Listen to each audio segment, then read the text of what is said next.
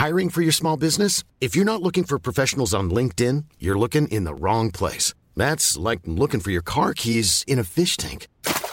LinkedIn helps you hire professionals you can't find anywhere else, even those who aren't actively searching for a new job but might be open to the perfect role. In a given month, over 70% of LinkedIn users don't even visit other leading job sites. So start looking in the right place. With LinkedIn, you can hire professionals like a professional. Post your free job on linkedin.com/people today. Ryan Reynolds here from Mint Mobile. With the price of just about everything going up during inflation, we thought we'd bring our prices down. So to help us, we brought in a reverse auctioneer, which is apparently a thing. Mint Mobile Unlimited Premium Wireless. How to get 30, 30, bit to get 30, bit to get 20, 20, 20, bit to get 20, 20, bit to get 15, 15, 15, 15, just $15 a month? Sold! Give it a try at mintmobile.com/switch. $45 up front for 3 months plus taxes and fees. Promo rate for new customers for limited time. Unlimited more than 40 gigabytes per month. Slows full terms at mintmobile.com.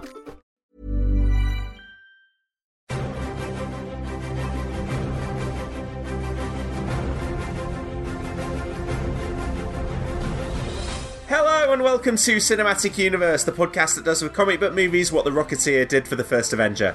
I'm Joe Cunningham, and joining me to help make sense of the comics behind the movies are... Seb Patrick. And Matthew Turner. Hey Matt, how's it going? It's going well, thank you. I'm delighted to be back for my second episode.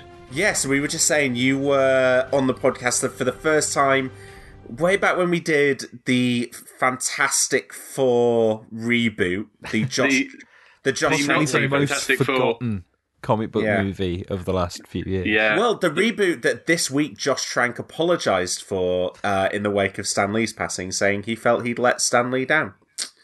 Oh, that's really sad. Yeah, but apparently Stan Lee was very supportive and sent him like a nice note and stuff. So, oh, bless. Yeah. I was gutted to miss your. I thought this being the first podcast official podcast you're recording after, or first official episode after Stan Lee's passing, that you know I'd get to talk a little bit about Stan Lee and everything. But yeah, I was similarly hit like you guys. I mean, Marvel was a huge part of my life, and still is really. But I grew up reading the comics like Seb and James, and it was a sadness, a real sadness. What a fuck! Can I swear? Am I allowed to swear? Yeah. Oh yes. Yeah. What a fucking gave up legacy! On the Queen tag a long time ago. What a legacy!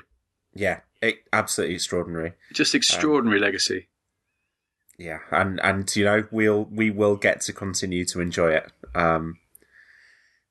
Not a Marvel movie today though on the podcast, Matt. We have got this is a movie that we've kind of been holding in the back pocket for when we got you around. I don't think we were ever going to do this podcast without you on it. So do you want to tell our listeners what we are talking about today? I mean, I guess primarily because I used the Rocketeer, the icon from the Art Deco Rocketeer poster, the gorgeous Art Deco poster, as my icon on pretty much across everything on social media, particularly Twitter, but you know everything. And I mean, I do love the movie. I saw the movie 50-something times in 1991 because I was working at Brighton Odeon at the time. So at one point I knew it like back to front. And I actually haven't rewatched it for a long, long time. This may be a bit of an embarrassing confession, but I only just bought it on DVD. If you can believe it, I didn't even own it on DVD. I knew it so well. So I only bought it on DVD to watch for the podcast. But I do love it. I kind of, we'll get to this. We'll get to all that later. Is that I'm assuming that's what you were alluding to? Absolutely, yeah. I tell you what's interesting. I tell you what's great though, and I think I probably need to thank you for this, because despite the fact that I'd seen it all those times, and despite the fact that obviously the icon has been my kind of avatar, as I said, for probably nearly 20 years now, actually. Let's say whenever I first kind of put an avatar on something, it was probably Flickr or something like that, like, you know, something 15 years ago that required an avatar. Despite all of that, and my online name has always been FilmFan or FilmFan 1971, or I think on IMDb it was like FilmFan 2001 or something. I didn't know until watching it this time that the Rocketeer actually has the line, the word FilmFan in it. It has right at the end. Alan Arkin says "Film fans." I was like, "Oh my god!" So yeah, I was quite touched by that. lovely. Maybe it was subconsciously buried there the whole time. Well, no, I mean, officially, I took Film Fun from Danny Peary's Guide for the Film Fanatic, which has been like my kind of film bible since like 1986. Basically, I've been working my way through Danny Peary's Guide for the Film Fanatic since 1986, and I took it from that. So to me, they didn't really have a connection for me, but as you say, maybe. But now they do. Yes, please carry on. Okay, me. So we will discuss the latest comic book movie and TV news before, as Matt said, diving into our spoiler-filled discussion of Joe Johnston's 1991 movie The Rocketeer. But before any of that, I'm going to ask Seb to explain to me something I don't know about Aquaman.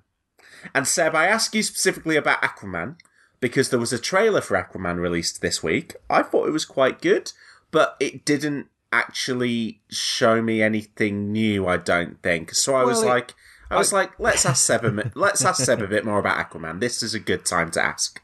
I mean, I don't have a huge amount of Aquaman knowledge, but I do have things to say about that trailer. But okay, so do you know that for a while Aquaman was missing a hand and had a hook for a hand? I did not know that. Oh, okay. Because if you did know that, I was going to ask if you knew how he lost his hand. So this was in the early 90s, when various things were being done to various classic characters. So you'd had the death of Superman, you'd had Batman Nightfall. It was I think it was slightly after this, or maybe just before this, that they'd killed off Oliver Queen, Green Arrow. And replaced him with Connor Hawke. And for Aquaman, you must know or have heard of a writer called Peter David. You've probably read stuff by him that we've recommended on the podcast before. He took over on Aquaman, and that's where Aquaman got his new look, where they got rid of the orange shirt, although he had actually had a different new look in the 80s for a short-lived miniseries, which we'll talk about that a bit more when we get to the main Aquaman episode, actually, because it's one of the few Aquaman comics I can actually talk about. But yeah, so he got a new look, ditching the old orange shirt, with kind of long scraggly hair and a scraggly beard and a kind of like no shirt except for a metal sort of armor thing on his shoulder, and he had a hook for a hand because he lost his hand when it was put into a pool of piranhas. His hand got eaten by piranhas. Now you might say, what's the one thing everyone knows about Aquaman? He can talk to fish. So the stupidest way surely for Aquaman to lose his hand is for it to be eaten by piranhas. In his defense, he had his ability to talk to fish taken away from him at the point of the story. And to be fair, even if he'd have said piranhas don't eat my hand, there was no guarantee they were going to listen. Well, yes, and it wasn't like he was just swimming around and some piranhas came up. His hand was thrust into a pool full of piranhas deliberately so that they could. And yeah, so throughout the 90s and probably a good chunk of the 2000s, he either had a hook for a hand or just a prosthetic hand. And then they did the New 52 reboot, and I think he's had both his hands since then. Popped a little trident on the end of it. And then, he wouldn't have needed to go around carrying it anymore. Well, it had two prongs, trident holder. So it was a Biden. like a Lego hand that you could just click. Click a trident into. It did look a bit like a Lego hand, actually. Listen, guys, I think this is very disablest, and I think we need to move. But actually, he loses his hand differently in the Justice League cartoons, doesn't he? I can't remember how now. I think somebody cuts it off. One of the villains cuts it off. Something like that. It is worth noting, actually, though, that look is basically where the Jason Momoa look of the long, scraggly hair and no shirt. I mean, that basically comes from the fact that they've cast Jason Momoa, admittedly, but it does have a precedent in the comics, and it is those 90s comics. Hey, Seb, before we move on from Aquaman, because we are moving on to news, and the Aquaman trailer was this week, what did you have to say about it? Did you like it? I mean, I do like, but it was a shot we'd already had in a previous trailer. I did like seeing him in the orange shirt, even though that's obviously going to come from the end of the film. But it also tied into my biggest problem with the trailer, which is that the trailer introduces us to the premise of the fact that this film is going to be all about everybody trying to get their hands on this special trident, and then the final shot of the trailer is Aquaman holding the special trident. So it's like, okay, so we know how that one ends then. It feels like he gets the trident, and then he no longer has the trident, and then he gets the No, because if he's wearing the orange suit, that shot is from the end. No, I'm talking about the actual trailer itself. In the structure of the trailer, I swear at one point he has the trident and then he doesn't have it, and then he has it again, and then someone explains to him why it would be good to have the trident, and then he doesn't have it, and then he has it again. I mean, the other things I'll say about this trailer are I can't remember if I've made this joke on this podcast or only on Twitter or just to people, but Jupiter submerging is what I think this film looks like. You made that definitely made it on the podcast. I can't give you credit for it twice. No, but also I think the thing I did like was getting some Willem Dafoe. I think he looks to be being set up as the most fun thing about the film, so hopefully that will hold true. I did get Wonder Woman vibes from this, and I think that's a good thing. In a different aesthetic way. I'm pleased for you that you got Wonder Woman vibes from this. I've not seen the trailer, but is that because they've basically gone back and shoehorned in a load of humour? No, I don't. I doubt it's been shoehorned in. Actually, I think probably James Wan has known what he was doing with this movie for a long time. And sorry, the Wonder Woman vibes were more, there was people fighting on a beach, and there was like Willem Dafoe doing his trainee stuff the same way that Robin Wright had been doing it, and admittedly that was about it. But I did for a couple of seconds go, oh yeah, this does feel at least like it came from the same studio who made that movie. I do think that just because Marvel can do that face de-aging thing in flashback scenes, it doesn't mean that DC have to do it as well, because the shots we got of a de-aged Tamura Morrison as his dad in the flashback scene with Nicole Kidman when he's a baby, that did not look good. That looked very plasticky. Can I ask, Seb, has Aquaman ever had an animal sidekick of any kind? That's a good question. I don't know whether he's specifically had like a named companion. I'm sure he must have had like a dolphin companion or something at some point. But I don't know. I'm really not familiar enough with Aquaman lore, I have to say. Right. I mean, is anyone apart from maybe Jeff Johns? God knows. I'm not sure. I'm really hoping that there's a little spot for an animal sidekick in the movie. I mean, you'd think they've got to play up in all seriousness, I think if you're doing Aquaman, you've got to do something with the telepathy thing. And if he can talk to fish, you've got to have him talking to fish. Yeah. And the fish presumably talking back. I suppose Ant-Man can command ants without the ants talking back, so therefore the Aquaman can talk to fish without the fish talking back. Are we in for another tragic Anthony-style moment with some kind of fish? I would think almost certainly, wouldn't you? Well, he's going to be riding around seahorses in this movie, so I don't know. Maybe you need to worry about. Yeah, I bet one of them gets it. Yeah. How do you ride a seahorse? There'll be some manly. They're really not very big. And also, if Aquaman cries underwater, how can you tell? I'm very interested to see how this movie does. In December, we've got Aquaman out on the. This is the US release schedule, but Aquaman comes out on the 13th. Spider-Man Into the Spider-Verse comes out on the 14th. Bumblebee comes out on the 21st. Mary Poppins Returns comes out on the 19th. And Mortal Engines. Yes, and last year you obviously had Star Wars dominating, but Jumanji and The Greatest Showman did end up being able to make a lot of money behind. If I had to guess, Mary Poppins is this year's Star Wars. Yeah, for sure. And it's which of the other four can I make a bold prediction? Can we do bold prediction corner? Yeah. Aquaman's going to make less than Venom worldwide. But Venom's done very well. Exactly. I mean, might be right. That's me saying as much about the surprising success of Venom, but I don't think Aquaman will make as much as Venom. And I think it's going to be Mary Poppins first and Spider-Man second. You know, here, I think I'm right in saying that Mortal Engines, Spider-Man, and oh god, what's the other one? What's the other one we were just talking about? Aquaman? Yes, sorry. Sorry, let me say that again. We're leaving that in. I think, if you can believe it, here, Aquaman, Mary Poppins, and for fuck's sake, Spider-Man.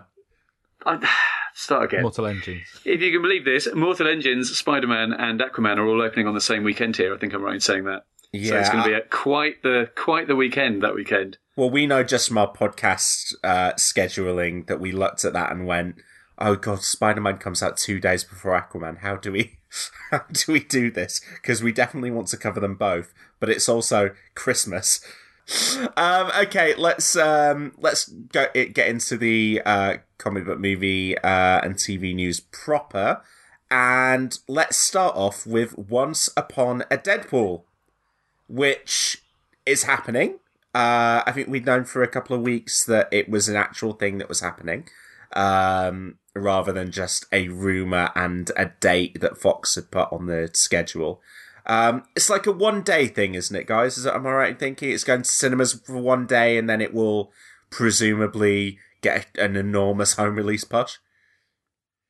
I'm actually not that clear on what it is, other than the fact that it's going to be in cinemas for 1 day. Is it a full movie? So it is Deadpool 2. And Deadpool 2 is being recut down to a PG-13 version and will be framed. There will be a framing device in which Deadpool tells the story of Deadpool 2 to Fred Savage, who has been kidnapped and put in a bed to recreate the framing device from Princess Bride. I'm going to say too soon. Given that William Goldman's just died. That was one of two things I was going to say. Is slightly awkward timing given. I mean, that's not their fault, but slightly awkward timing given the passing of William Goldman. Well, very strange that the trailer for this debuted, and within about 48 hours, both Stanley and William Goldman had passed away. It was. I mean, I'm not saying the two things are connected. That is a hell of a coincidence, though. Can we spotlight the most ludicrous thing about this whole endeavour? Which is that in the UK, this has exactly the same certificate as Deadpool 2 had. Oh, really? So in the UK, yeah, it's 15, and Deadpool 2 was a 15. I don't know why. I mean, because what they've sold it on in the US is we've cut out all the swearing. Yeah. Obviously, in the UK, the violence, whatever violence they've left in, is still enough for it to warrant a 15. So you've got these trailers, and you've got these trailers going on about how it's family friendly and PG-13 and all of that, and it's like, no, still a 15 as far as the BBFC are concerned. I almost want to believe that is the BBFC deliberately trolling them for doing it. It won't be, obviously, but no. I just think, I mean, that's just ludicrous, isn't it? If you've not managed to cut it to such an extent that it actually, I know that obviously a PG-13 is different from a UK PG. How they rate them is different here with over there, and you could pick up loads of examples of inconsistencies in film certifications. But I mean, the fact that it actually renders the entire purpose of the exercise non-existent in this country is that the purpose? I think the purpose of the exercise here is let's make more money out of Deadpool 2. In the US, if they're choosing to market that as, hey, it's a PG-13 version now, great. And in the UK, presumably they will, because if they'd have wanted to, they could have made the edits in the UK and resubmitted until it got down to a 12. If it's passed at 15, they've made the decision not to. So I imagine in the UK that what they are selling this is like a Christmassy recutting of Deadpool, almost Deadpool. Like a special edition Christmas version of Deadpool. I noted that in the trailer as well, they used the Home Alone music. Right. Really kind of... Because actually, that's the thing, right? They've done this Princess Bride framing. Princess Bride's not a Christmas movie, though, is it? They've framed it as a Christmas movie, but the Princess Bride thing is really just obviously a gimmick to do the Once Upon a Time thing. But they've had to use music from a completely different Christmas film in order to give the trailer a Christmassy feel. Also, Fred Savage got old, man. Have you just spotted this? No, but like even in like Austin Powers, like he looked like, I mean, okay, Austin Powers, God, that was nearly 20 years ago, wasn't it? But you know, he did look like Fred. I suppose, yeah, Austin Powers was only like 10 years after The Princess Bride, and now we're 20 years after that. Still, I just, yeah.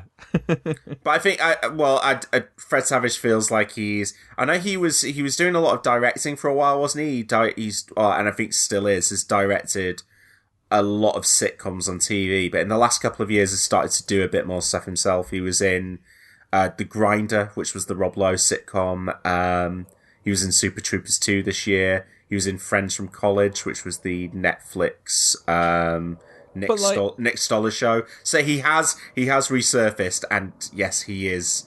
But Ben Savage, he is a 40-odd-year-old man now. But when Ben Savage turned up in Girl Meets World, okay, he was a bit rounder, but he still pretty much kind of Paul Rudded it in terms of, wow, this looks exactly like the same guy who was on the show in the 90s.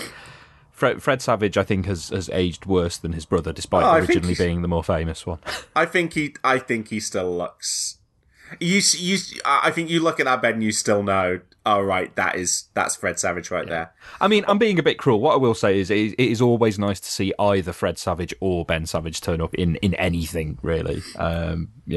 Yeah, I mean, I don't know if you're on the same page as me, Seb. I adored the Wonder Years, so anytime I see Fred Savage in something, I do kind of just go, there he is. I actually never really got into the Wonder Years, but I did love Boy Meets World. So right, there we go. I love the Wonder Years and never watched Boy Meets World. There we go. We're drawing our Savage lines here.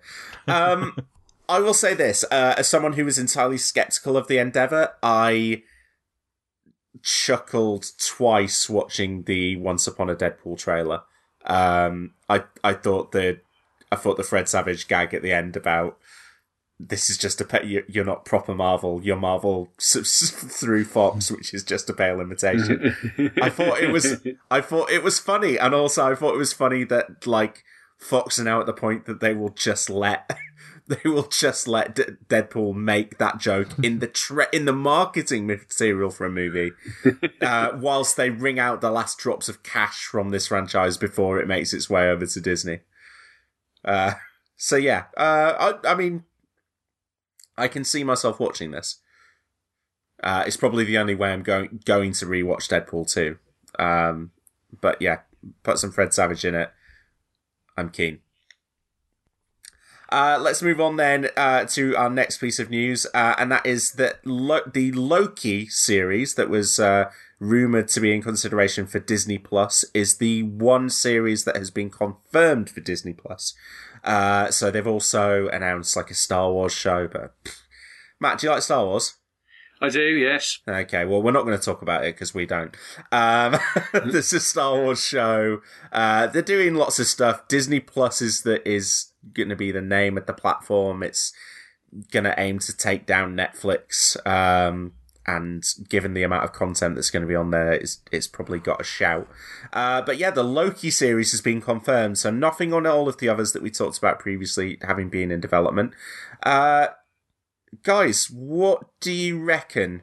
This is Tom Hiddleston doing Loki for TV. It's going to be interesting, and as we said at the time, it's going to be overseen by Marvel Studios, so it's going to be Kevin Feige looking after all of this stuff.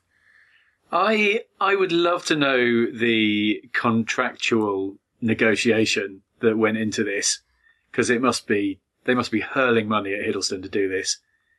Yeah.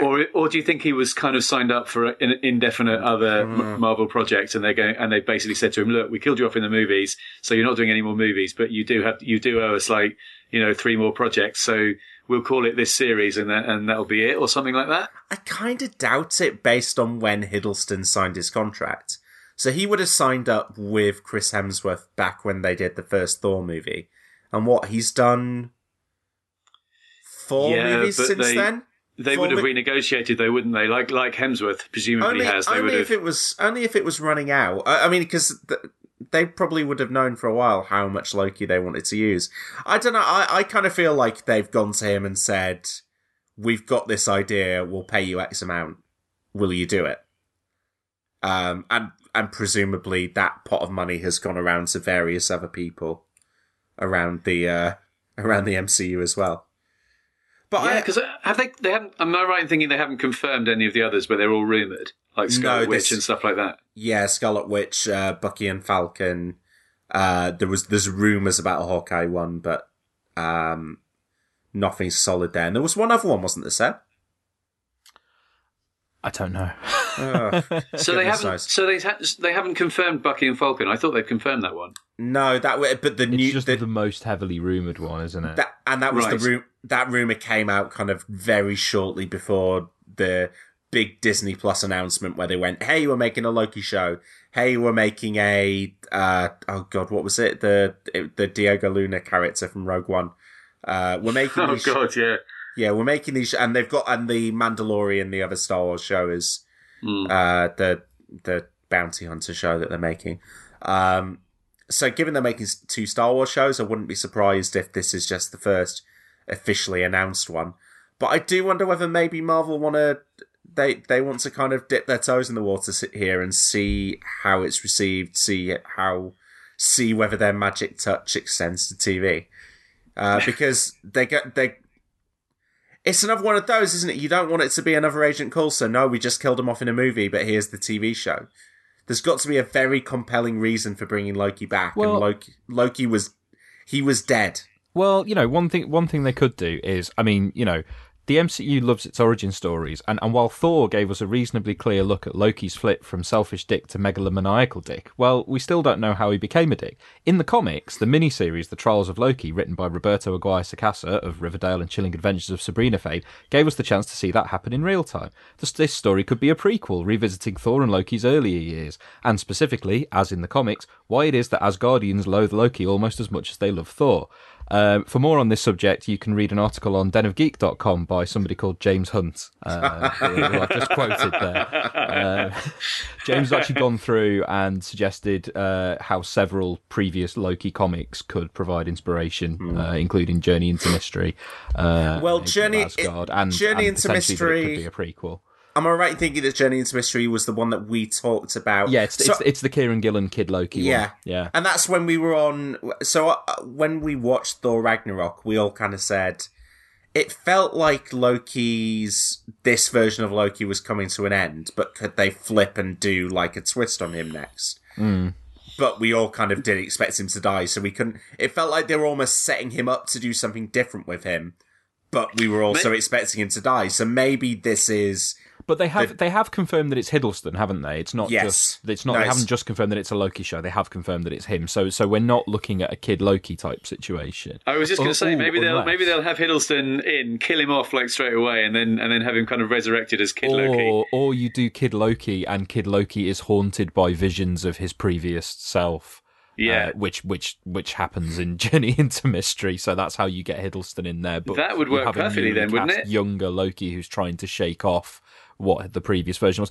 I think the only reason that potentially doesn't work is MCU Loki is, the events of Avengers notwithstanding, MCU Loki is much closer to the morally ambiguous Loki that we've had in the years since.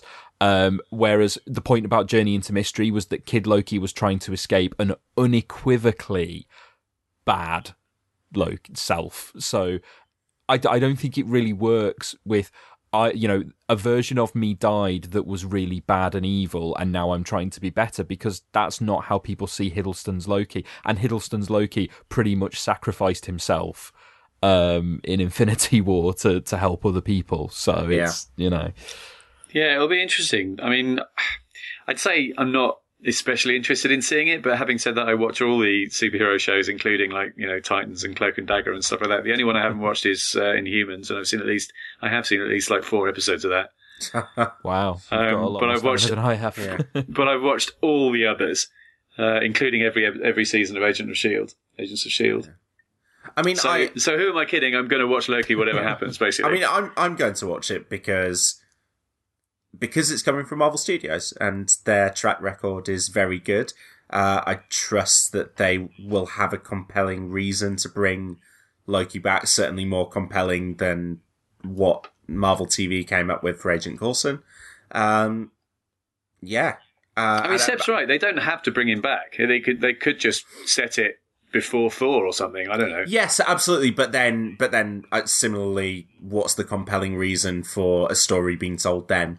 What is the part of Loki's story that we are desperate to know more about? No, I'm sorry. This is a Tom Hiddleston Loki series. You don't need a compelling storytelling reason to do it. You need the guy wants to do it, and people want to see more of him. That's your reason for doing it. How well is he going to work without Thor? Depends if you give him other people to bounce off. Yeah.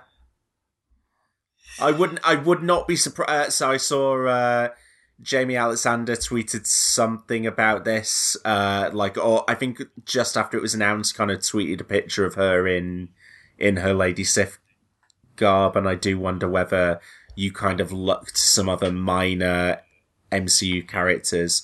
I mean, maybe you set it in some kind of afterlife, like Valhalla kind of realm, and you've got the Warriors 3 there. I don't know. Well, she's got form, hasn't she, Jamie Alexander? Because she was in Agents of S.H.I.E.L.D. as Sif, so yes. That would be a good link. Also, she wasn't killed off, so if it was in the afterlife, you'd have to kill her first. Yeah, although as we said at the time, she was killed. She was not killed off because she wasn't available that day filming. Yeah, conspicuous by her absence, wasn't she in Thor Ragnarok? Yeah, and has do we know if she's supposed to appear in the in Avengers 4? I highly doubt it. I mean, the only reason she didn't appear and why she hasn't kept turning up in Agents of S.H.I.E.L.D. is because she got a successful TV show of her own. So she doesn't, I don't think she really needed it at that time. Yeah, I'd be surprised, but it's not out of the realm of possibility. Right, okay. So that is the Loki series coming to Disney Plus, and I imagine a year from now we'll probably all be Disney Plus subscribers signing up to worship the mouse. We'll move on to our final piece of news, which is Lex Luthor. Seb, I imagine the grin on your face when this was announced. Jon Cryer has been cast as Lex Luthor. Fucking amazing. Seb, you can tell our listeners, particularly why, for you, this was amazing news. I mean, yeah, if there's anyone who doesn't know, Jon Cryer played Lex's nephew, Lenny Luthor, in Superman 4, The Quest for Peace, a film that is very dear to my heart, and for reasons I have been spending a lot of time thinking about and reading about and researching about over the last few months.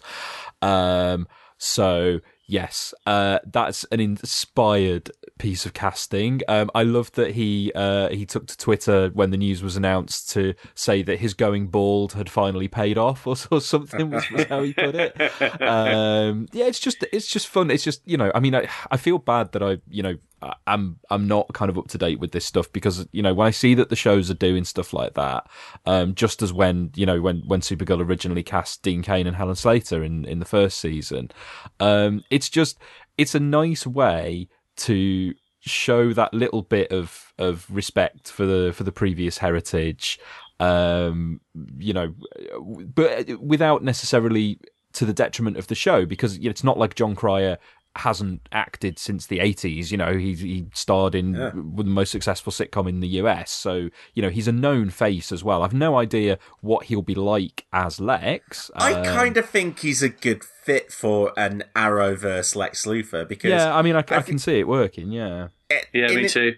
In his comedy, he's always, well, in 2.5 Men, he and Ducky to an extent, there's that underlying kind of anger and frustration in his performances, and you see him kind of lose his rag a lot, and I can imagine, I think a Lex in this universe who has that, but also has that can play the silly side as well when needed. This is of course a universe that the first season of which the villain was John Barrowman, so to go from John Barrowman to Jon Cryer over the course of 6 or 7 years doesn't feel like a huge leap, and I think Jon Cryer's pretty perfect for this. It also feels, I know for the past decade, it feels like any time the word Lex Luthor is said out loud, someone goes, "Oh, Bryan Cranston," and it feels a little bit like Jon Cryer post 2.5 Men. Maybe this can be his Breaking Bad. Small point of order. Technically, that's a different universe. Supergirl's set in a different universe to the Arrowverse, although obviously it's all the Arrowverse. It's the same story. It's the Arrowverse multiverse. The Flaro multiverse. Yeah. Yeah. Yeah. I'll tell you who else I think it would be nice to see. When you're looking at those nods to the past, worked in as potentially another member of the Luther family, actually, just because of what he looks like now. But Mark McClure, why not get Mark McClure? Because he was in Supergirl as well as in Superman. I was just looking to see who was in Supergirl, who they could actually bring into into the Supergirl show. Also, when is Tom? If you look at him now, actually looks a little bit like Gene Hackman. Yeah, I suppose he does. Also, when is Tom Welling going to get his due? They've had literally everybody else from Smallville he really in some should. form or another. Yeah. He deserves something. I was hoping they were going to have him as well. Actually, I thought they were going to have him as Superman. Actually, but then they cast Tyler, whose surname I can't pronounce. Hecklin. Is it Hecklin? Yeah. Excellent. I mean, because I saw there was a bit of criticism. Well, there was an article I saw criticising when they showed the first promo shot of Superman and Lois, and they'd done the crystalline Richard Donner-esque Fortress of Solitude, and the article was suggesting that it is just leaning too much on this one interpretation of Superman, and I think. I thought the article was coming at it from a wrong angle, because I think that is a very popular. It's not, you're not saying that your entire take on Superman it's not Superman Returns. You're not just saying your entire take is based on the Donner version. You're just using that bit of iconography to spark something in people's minds, and it's the same with these cast members. It's here's someone who has this past association with this version of the franchise. It's just fun to have them in it. Also, I think the CW stuff has been very good at looking to different versions, hence why you've had Dean Cain, obviously as a completely different character, but you've got Brandon Routh in there. I think those shows have been good at looking at the entire history of DC's live action stuff and giving those interpretations their due. I don't think it's just rooted in the Donner stuff.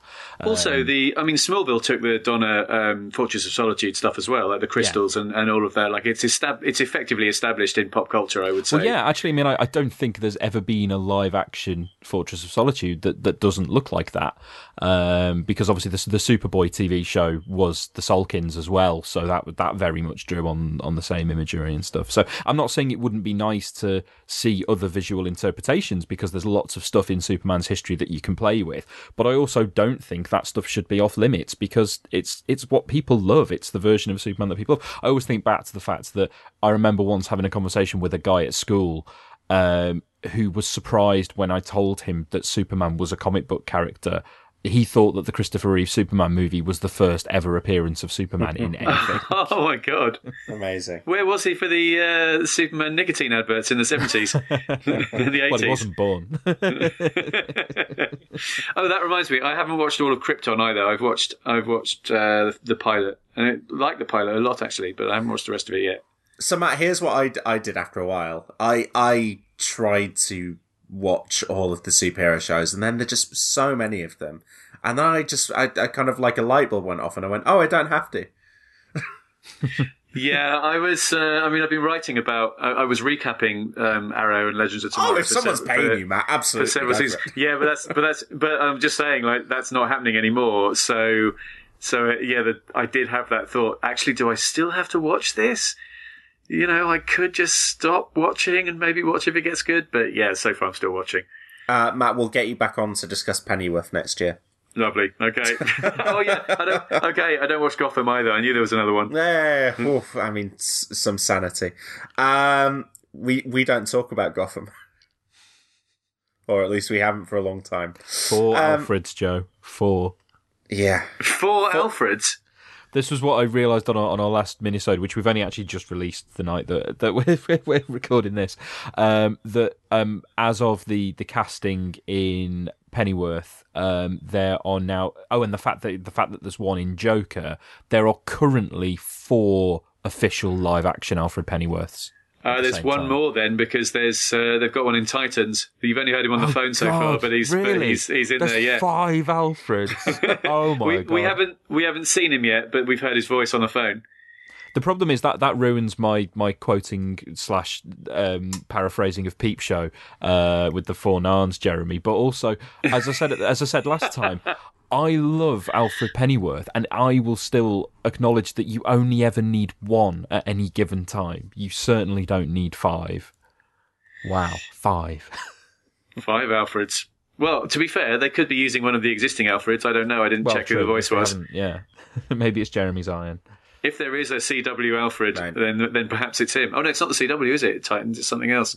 No, there could it's be. DC. We could yet get a CW Alfred because we're getting Batwoman and Elseworlds. Oh, almost certainly. Yeah. There is a. It's DC TV, isn't it, or something? It's so DC they could. Universe, So they could be using. They could be using one of the existing Alfreds. We never know. Yeah, and also Elseworlds, the TV spots that they've put out for that crossover event. They're talking about Batman. They're talking about Batman and Batman not being around. And in this alternate universe, Batman's been missing for 3 years. So, yeah, the chance of an Alfred, I would put, make 50-50. Oh, 70-30. Alfreds. I mean, almost. If you're going to have a character from Batman, it's going to be Batman, and it's going to be Alfred, and it's going to be Commissioner Gordon, isn't it, basically? Yeah. And there was an Alfred in... Lego Batman as well, and that franchise is still live. Yeah, that's not live action. Okay. And if you go, you could get into animated and you could get into games. Let's not. I mean, it's the ludicrousness of multiple live action. I think that really. I want an Alfred crossover. That's what I want. Okay, that's it for this week's comic book movie and TV news. We'll move on now to our spoiler-filled discussion of The Rocketeer. So let's take a listen to a little bit of that movie and we'll be back with our discussion in just a second. To some, it was the fulfillment of a dream. To others, it was an instrument of destruction. A creation that could change the course of history. It was stolen from my factory. Where's the package? What do we tell the president?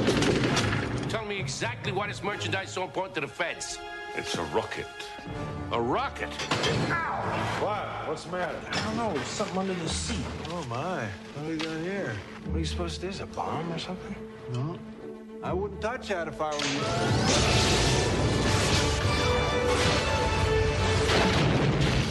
How do I look? Like a hood ornament. Stand clear. What was that?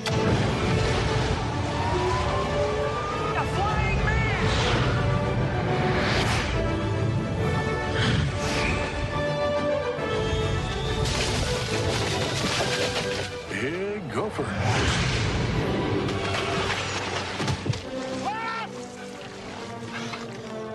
Are you trying to kill yourself? I like it.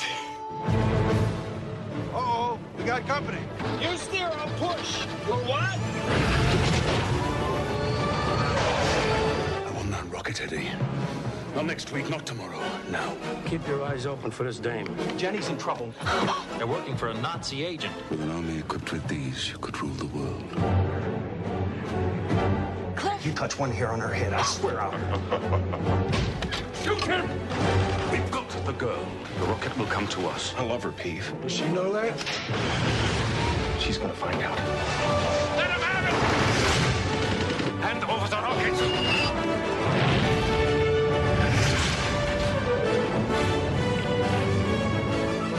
Rocketeer.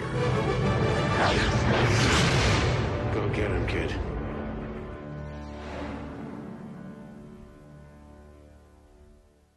Okay, guys, let's talk about The Rocketeer. I think it would be good for us all to talk about our experiences with the movie before we get going, because Seb and Matt, I know you've kind of, as you both already implied, got a history with this film. But I'll kick us off because I had never seen The Rocketeer before. And I'm sure lots of people, especially listeners to this podcast, will be surprised because I eulogise about Captain America, the First Avenger. And yeah, that's the reason I'm surprised. Yeah. Yeah, and this was Joe Johnston's comic book movie that preceded it. So I have good reason for not seeing it at the time. This movie was released in the UK 12 days before my second birthday. So I wasn't really in a good frame to be watching it in cinemas at the time. Can I just interject and say it was released one day after my 20th birthday? You make me feel very old, you bastard. When in the year was it? So June 91. So I was 8. No, 2nd August 91 in the UK. Yeah. Oh, okay. I was still 8. My birthday's end of November, so there we go. We've got literal decades separating us. Yeah. So yeah, I didn't see it then, and do you know what? I probably was not really aware of this movie until I started writing about film. So probably when I was 19, 20, didn't really know much about it before then, and probably Matt, from seeing the icon on your Twitter feed, to be honest, that's probably where I saw The Rocketeer for the first time. And I was aware it existed and didn't, and kind of went, I'll get around to watching that. And then when we got around to the podcast, as I have done with a couple of the films that are like holes in my superhero comic book movie back catalogue, I've kind of gone, do you know what? I'm going to hold off on that movie until we get to it on the podcast.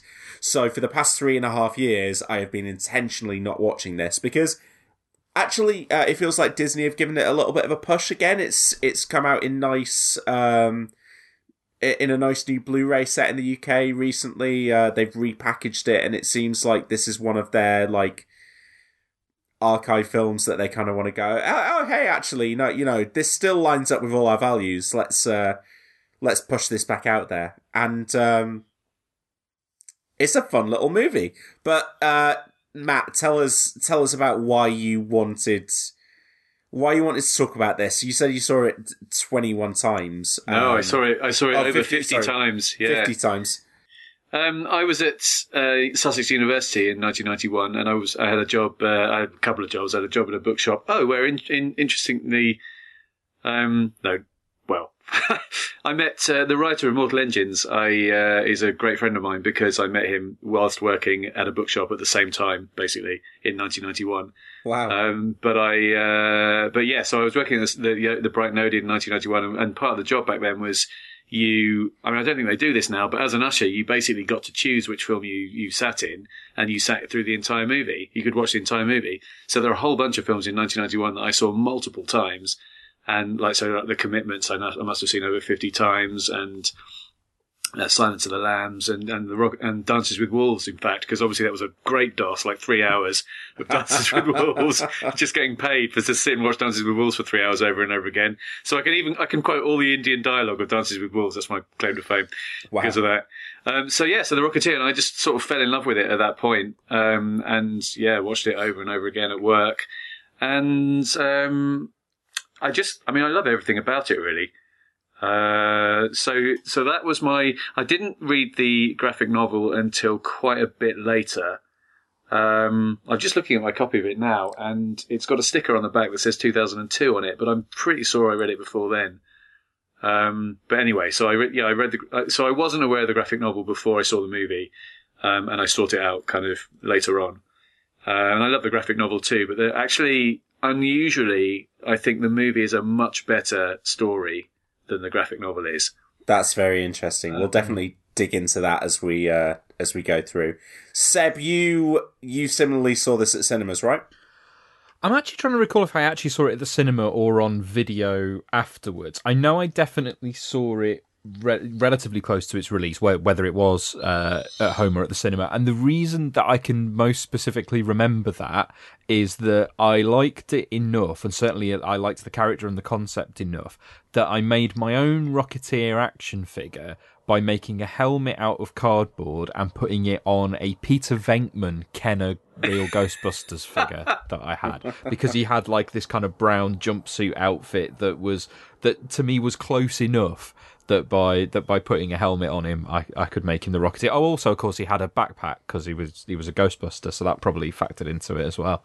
No. So it must have been, yeah. I mean, I'd say when the film came out, I was probably 8. I do remember cinema trips like around kind of 91, 92 for things like, I think, did Death Becomes Her come out in 92? Because I remember seeing the trailer for Jurassic Park. Something around there, yeah. I don't know if I saw Bill and Ted's Bogus Journey at the pitch. I think it was Addams Family 91. It was, wasn't it?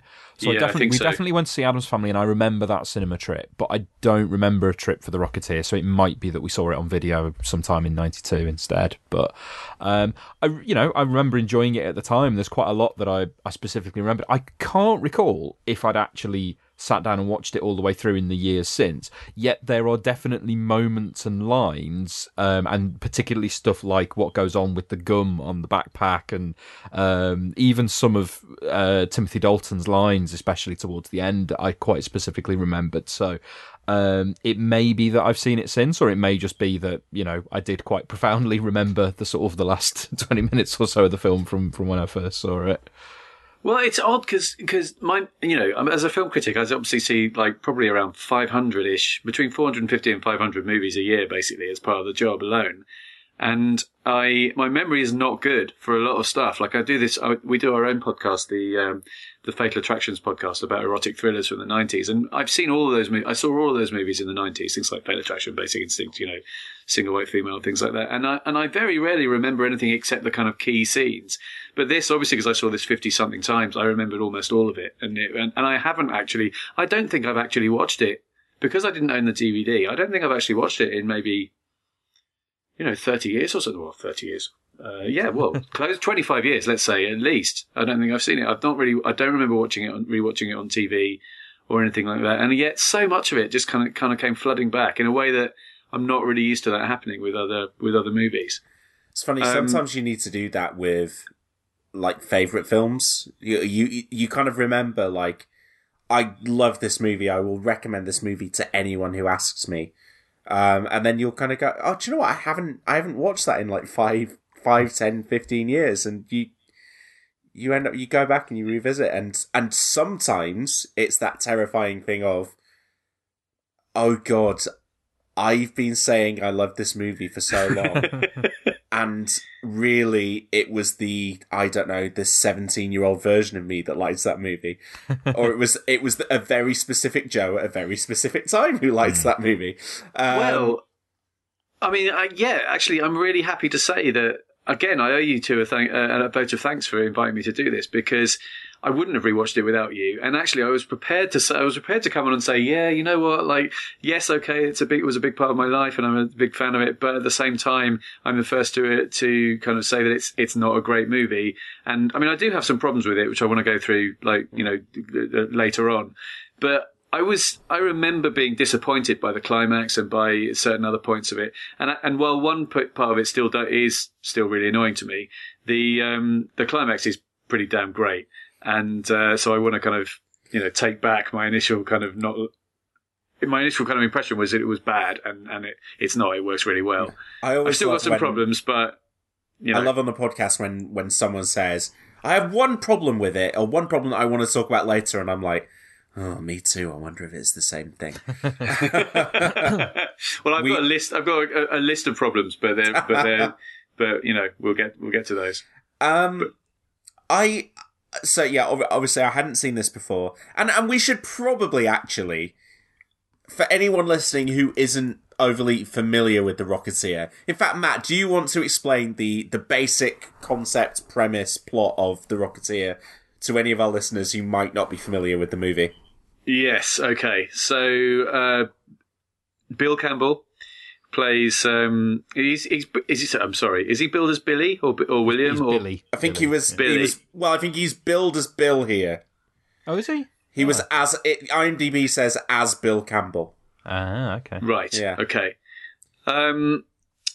Actually, quick question before I do that. The title's changed from The Rocketeer to Rocketeer. Does anyone know when that happened, or why that happened? No idea. When you say the title's changed, where is it?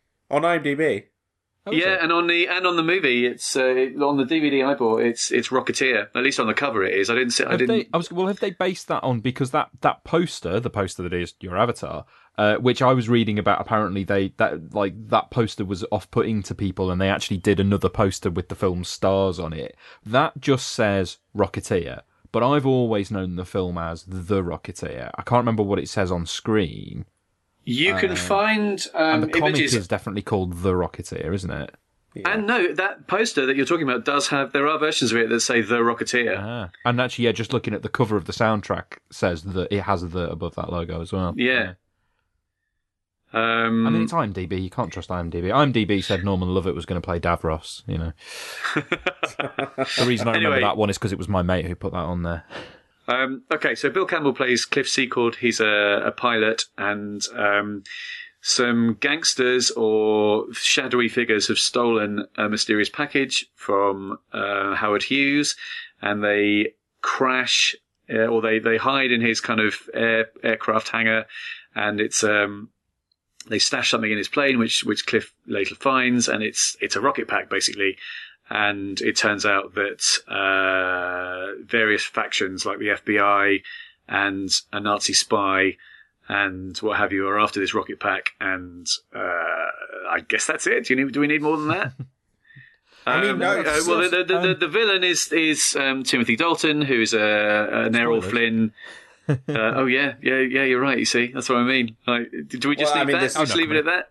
This is our spoiler-filled discussion. I think we'll be okay. No, I was just making a joke about the fact that it's a reveal in inverted commas in the film because it's not really surprising from the moment he first shows up on screen. Yeah, he's a sort of conceited Errol Flynn style actor, called Neville Sinclair, but clearly based on not just on Errol Flynn because of the swashbuckling, but also because of the Nazi rumours about Errol Flynn, which Karina Longworth has done a great podcast on. You Must Remember This, which goes into a lot of detail about that. And and Cliff has a girlfriend called Jenny, played by Jennifer Connelly, who's basically never been sexier. And so she's kind of not exactly torn, but she wants to be an actress and she wants to act opposite Neville Sinclair. And he realizes that getting her is the key to getting the rocket pack off Cliff, and shenanigans basically. Yeah, I mean, terrible job. I think what's probably the thing that's worth kind of spotlighting about this, and if the description of the plot doesn't give it away, is that this is a 1930s pulp thing. But yes, it's and going back to the source material, like you could be forgiven for thinking if you watch The Rocketeer and someone told you it's based on a comic book, you would assume that it's based on a comic book from the 30s or 40s, and that like a pulp serial, like it's a Flash Gordon type thing. Right. It's more an Indiana Jones type thing because the comic didn't exist until the 1980s, and the comic was a deliberate throwback. The comic, I wanted to bring that up earlier because when you first asked me about my connection to them, I left out like a key detail, which was I was completely obsessed with a Republican serial called King of the Rocket Men. Which was made in 1949, but broadcast regularly when I was a kid on Saturday, on Saturday morning, like after Swap Shop or something. They would put it on. They would just put like Flash Gordon and so it was a 12-part serial that ended in an incredible cliffhanger every week, and black and white kind of thing, like the Buster Crab Flash Gordon, and I was completely obsessed with that at the time, and I loved it, and later on bought it on DVD and stuff like that. But that was my love of King of the Rocket Men was one of the key things that interested me in seeing The Rocketeer in the first place. So when the trailers started appearing, I was really, desperate to see it because of that. I basically assumed it was going to be more or less the same thing. And it is obviously, Dave Stevens obviously had those serials as a base for the graphic novel in the first place, amongst other influences, but that's a major part of it. And I hadn't, until kind of going for a deep dive on Wikipedia, I hadn't quite realised that there were other serials that used the same rocket suit, but King of the Rocket Men was the only one where the character was actually called Rocket Man. They're all called things like Radar Man in the other serials, which like I said, I haven't seen. But yeah, that's it. It's interesting. In the 90s, it feels like they, for a long time, despite the success of Superman previously and then the success of Batman in '89, it felt like the studios were a lot more comfortable going back to these pulp heroes than they were actually embracing comic books. Is that fair, Seb? I mean, like, there's a bunch of them. I mean, what was Dick Tracy in 1990, and you've got the Phantom, and you might have to help me out, but I'm sure there are more. Oh yeah, they did The Shadow as well. The Shadow, yeah. Yeah, I wonder, is it maybe that these were characters that had more of a filmic tradition, you know, that people would recognise as screen characters, so did they maybe feel like safer ground than you know, superhero characters who, with the exception of Superman and Batman, hadn't really been done on screen in that way. And maybe that you could still kind of sell these pulpy characters as... Ryan Reynolds here from Mint Mobile. With the price of just about everything going up during inflation, we thought we'd bring our prices down. So to help us, we brought in a reverse auctioneer, which is apparently a thing. Mint Mobile Unlimited Premium Wireless. How to get 30, 30, bit to get 30, bit to get 20, 20, 20, bit to get 20, 20, bit to get 15, 15, 15, 15, just $15 a month? Sold! Give it a try at mintmobile.com/switch. $45 up front for 3 months plus taxes and fees. Promo rate for new customers for limited time. Unlimited more than 40 gigabytes per month. Slows full terms at mintmobile.com. Planning for your next trip? Elevate your travel style with Quince. Quince has all the jet-setting essentials you'll want for your next getaway, like European linen, premium luggage options, buttery soft Italian leather bags, and so much more. And it's all priced at 50 to 80% less than similar brands. Plus, Quince only works with factories that use safe and ethical manufacturing practices. Pack your bags with high-quality essentials you'll be wearing for vacations to come with Quince. Go to quince.com/trip for free shipping and 365-day returns. Hiring for your small business? If you're not looking for professionals on LinkedIn, you're looking in the wrong place. That's like looking for your car keys in a fish tank.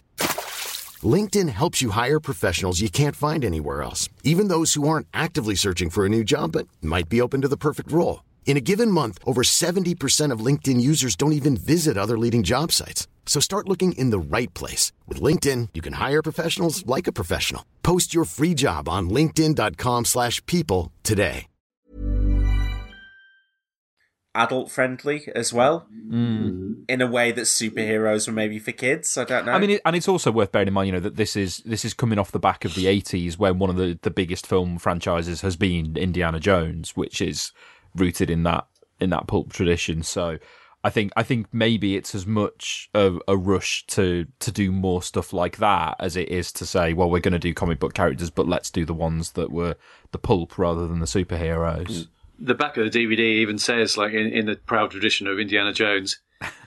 Right. Okay. So it's an explicit marketing, you know, thing for them. Yeah.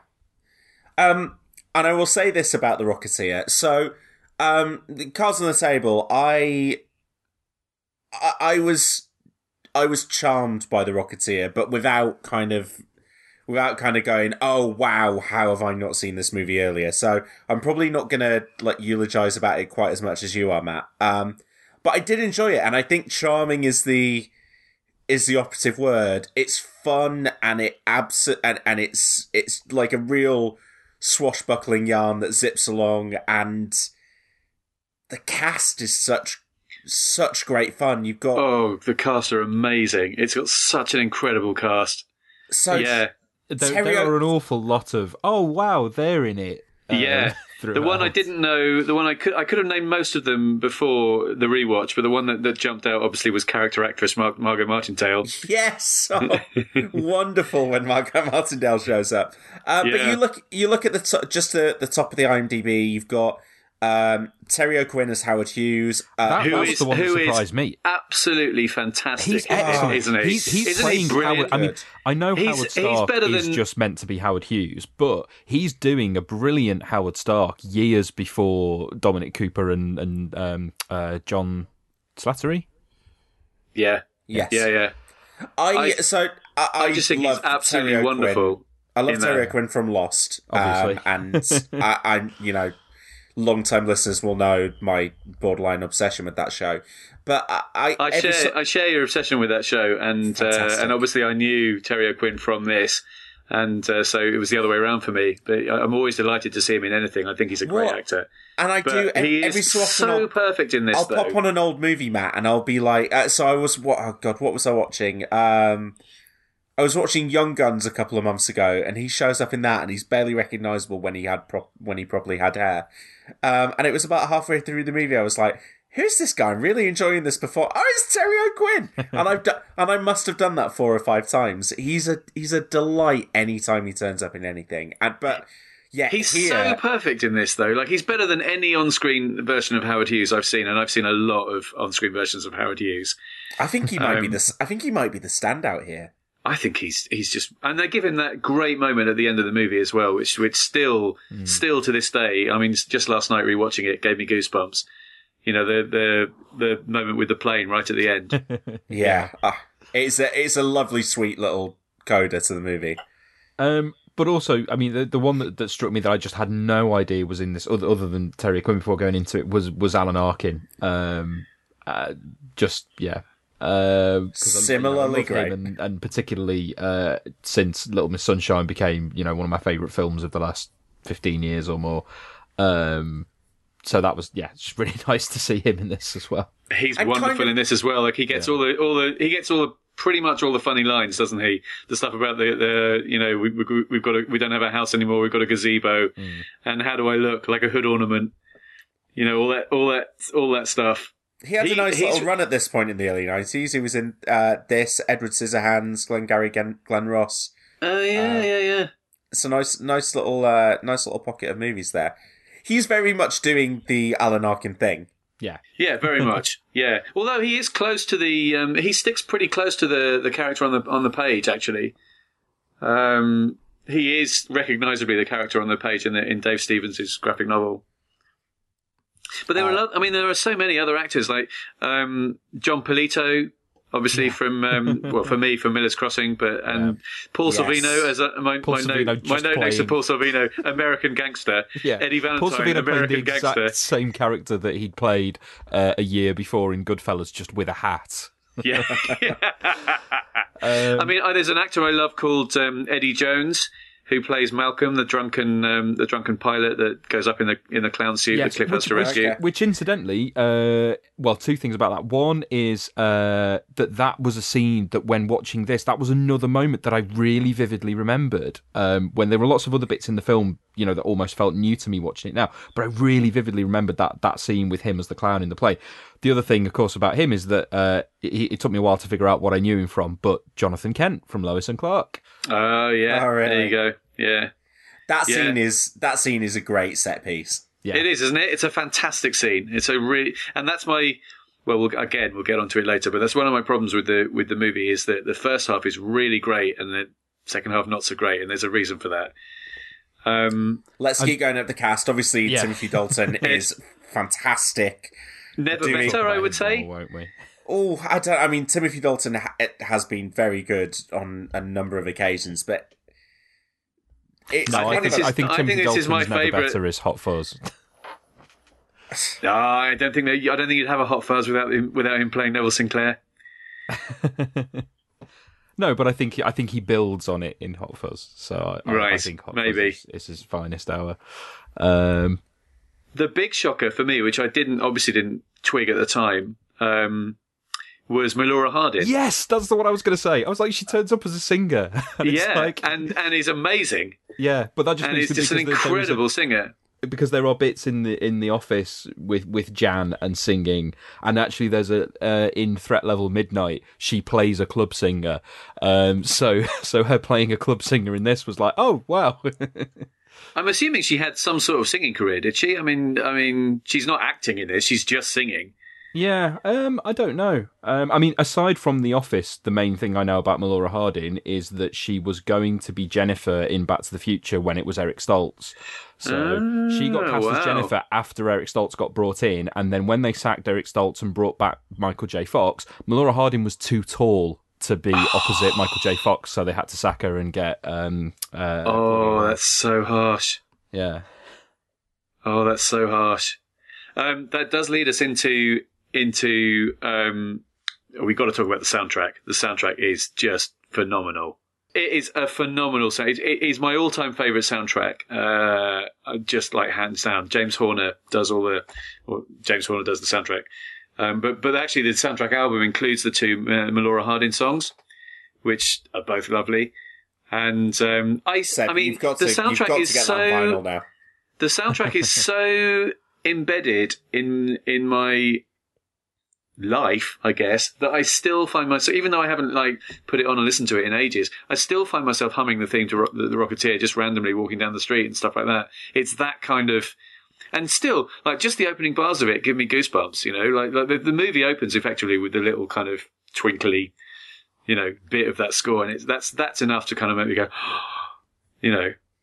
I fucking love the soundtrack, absolutely, hands down. Second, genuinely, like I said, my favourite soundtrack. Second favourite, Vertigo. So it's better even than that.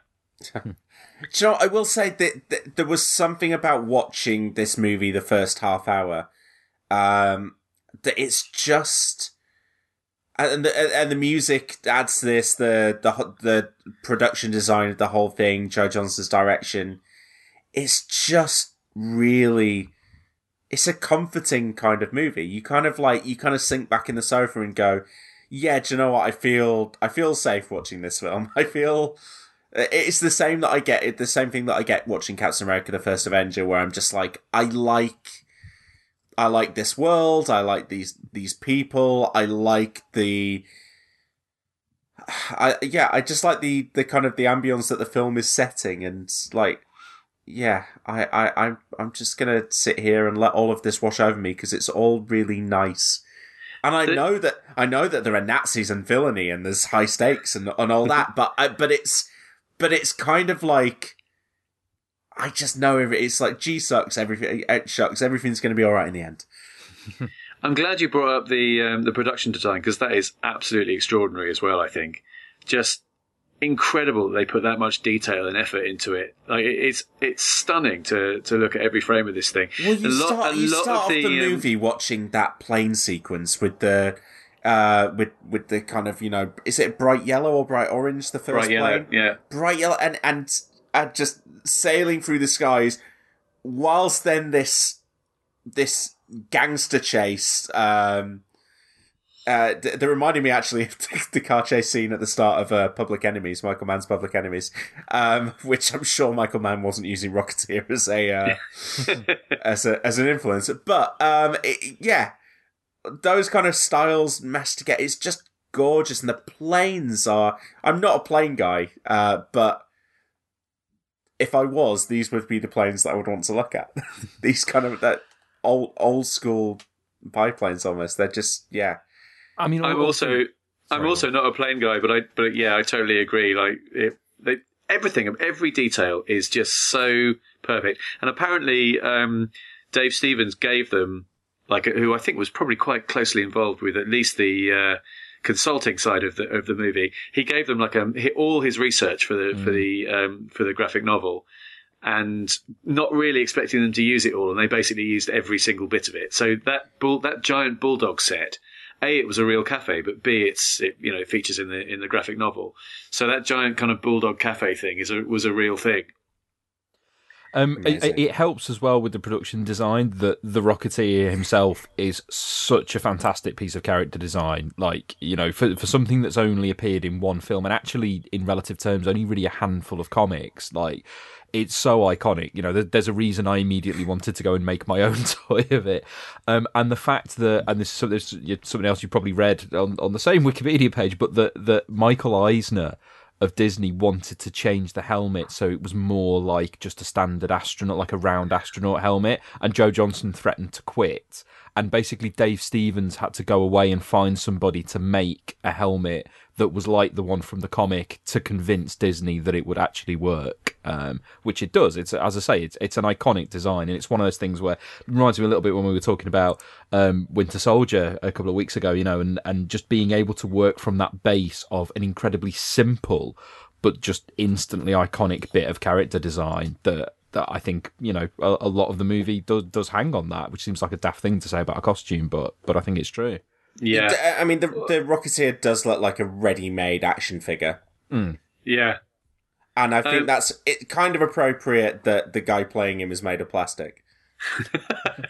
I like him in this, you know. Yeah, I know I that think he's the guy who, you know, has barely done anything since and is really just a bit of a blank cipher for the film. But you know what? I think he does what he has to do in this absolutely fine. I was just going to say, you can't judge Bill Campbell's performance here on his subsequent career. I think if there'd been any justice, this would have made him a big star. I think he's fantastic in this, actually. Clearly, he's never been better than this, but I think he's absolutely perfect in every moment.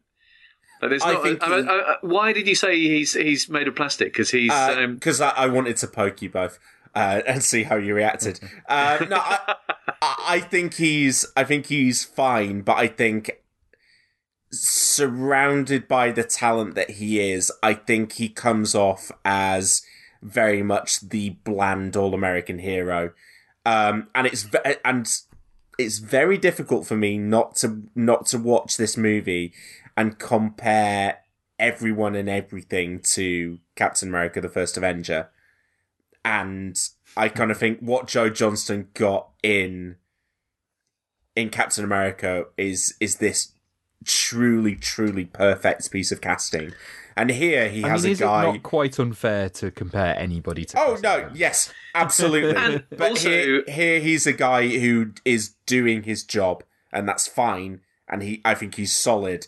But I think he kind of, anytime he's on screen with, you know, one of Terry O'Quinn, Timothy Dalton, Jennifer Connelly, I'm not paying attention to what Billy Campbell's doing. Again, you have to take every bit of trivia on the IMDb with a pinch of salt. But if the IMDb trivia can be believed, The Rocketeer was a key part of getting Joe Johnston the Captain America: The First Avenger job because of the production design work and just the recreation of the period and stuff like that. I would be stunned if it wasn't the reason he got that job. I think Disney wanted a safe pair of hands for The First Avenger, and they got it in Joe Johnston. Absolutely. But that's very heartening that Disney, somebody at Disney clearly somebody high up at Disney clearly / Marvel clearly also loves The Rocketeer, and that's happy news for me. Yeah, of course he'd also done Honey, I Shrunk the Kids for Disney a couple of years prior to that. Which Honey, I Shrunk the Kids is the reason why I think The Rocketeer is only his third best film. That's a good argument to make. Should we talk about Jennifer Connelly as well? We didn't quite get to her when we went through the cast, other than Matt saying how sexy she is. She's never been sexier, I think, than this movie. Okay, so there's quite an interesting point. The main thing we have to talk about with Jennifer Connelly is that in the comic book, she is Betty Page. Basically, she literally is Betty Page. She literally is Betty Page. She's her name's Betty, not Jenny. She's a glamour model, basically, or she wants to be an actress, but she's kind of hanging around with a glamour photographer. And there are pages of her where she looks identical. And Dave Stevens was apparently good friends with Betty Page. Well, apparently he became friends with her after. I think did I read that right? That actually he drew her in because he was a fan, and then as a result of basing a character on her, he then later became friends with her and basically got her blessing to carry on drawing her as the character. Okay. And then she said she didn't want her name associated with the movie, or she wouldn't give them the rights to use her name basically for the movie. So I don't know if that's true or not, but that's the IMDb trivia. My assumption was this is Disney doing a family film and they don't want to link it to a pin-up, and also the character is quite different anyway. So I thought it was just for that reason. But yeah, maybe she. Yeah, before I read the trivia, I wrote down in my notes they toned down the Betty Page stuff, probably wise. I mean, it would completely change the movie if you had any. I mean, the comic book is quite racy in that sense, so it would completely change the movie if you did that faithfully. I can't imagine Disney ever making that version of the movie either. No, certainly not. That's another thing as well. This is very much a Disney, Disney live action stuff that isn't, one of their franchises already. They always feel quite distinct. They always feel like you feel like you could tell that it has Disney above the title, even if you hadn't seen that it was a Disney movie in advance. And there's There's just something that's slightly...